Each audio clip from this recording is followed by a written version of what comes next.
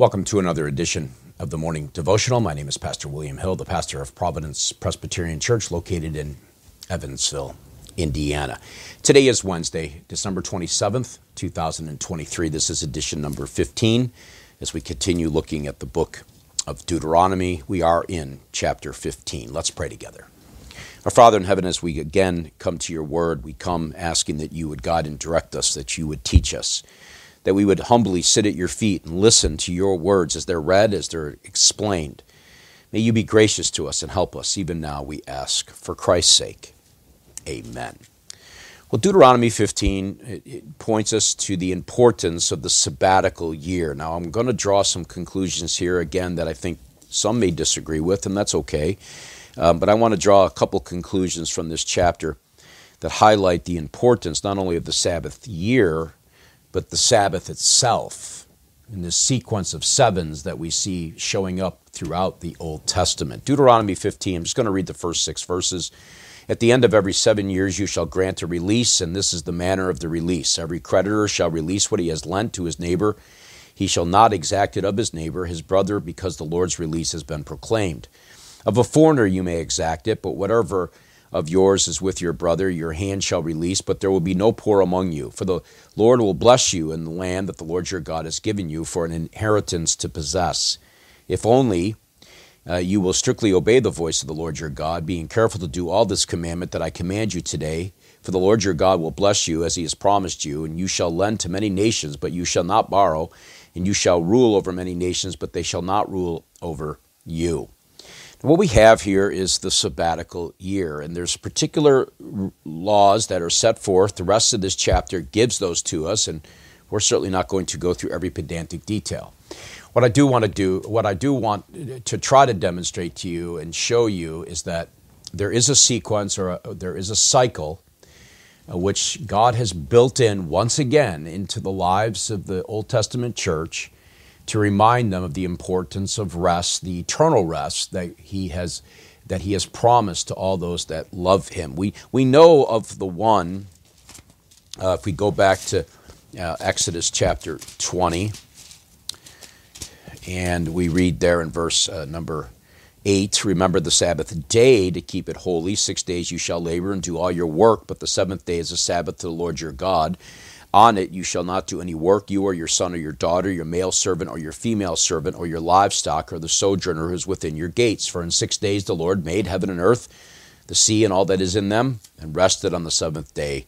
Therefore the Lord blessed the Sabbath day and made it holy. Now this is not disputable. This is part of the moral law of God. It has been transferred in the New Testament due to the resurrection of Christ to the first day of the week, not the last day of the week, but it's a picture of our eternal rest. Now, here we have in Deuteronomy 15 that same picture. Again, in that sequence of sevens, at the end of every 7 years, you shall grant a release. Picturing for us, again, that Sabbath rest that is promised by God to his people. And if you go through the chapter, you'll see a number of references that point us in that direction. If you look at verse 12, if your brother, a Hebrew man or a Hebrew woman, is sold to you, he shall serve you 6 years, and in the 7th year you shall let him go free. Again, there's that picture of redemption highlighted for us in the chapter. Of course, the poverty issue, verse 7, if any among you, one of your brothers should become poor in any of your towns within your land that the Lord your God is giving you, you shall not harden your heart or shut your hand against your poor brother, but you shall open your hand to him and lend him sufficient for his need, whatever it may be. And so again, we in Christ are very rich. Now you may object to the way I'm trying to apply this, but it is without question that there's a cycle of sevens scattered all the way through the Old Testament canon.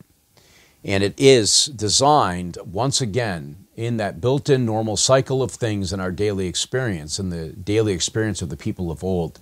It's designed to point us to that glorious heavenly rest that God has promised to all those who love him. Now, there are very specific rules that are scattered throughout this chapter, and they were obligated to follow them. Of course, many of these have passed away with that particular body of old, and no longer are we doing that here in the New Testament.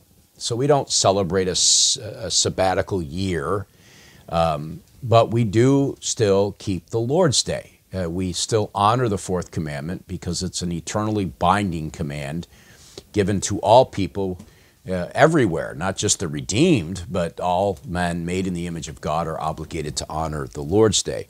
This is specific to the people here, and it's designed for their good, of course, to remind them that they are a holy people. They are different from all the nations of the earth. And so as it does that, it then reminds them of that promise that God has made to them, that he will be their God and they shall be his people, and he will dwell in their midst, and he will eternally dwell in the midst of his people on that great day in the new heavens and the new earth. Well, I trust these times are helpful. If you have any comments or questions, you can leave me a note. The way to reach me is there before you on the screen. And so until the Thursday edition, when we consider Deuteronomy chapter 16, may the Lord help you today to strive, to walk, to read and live the very word of the living God. God bless.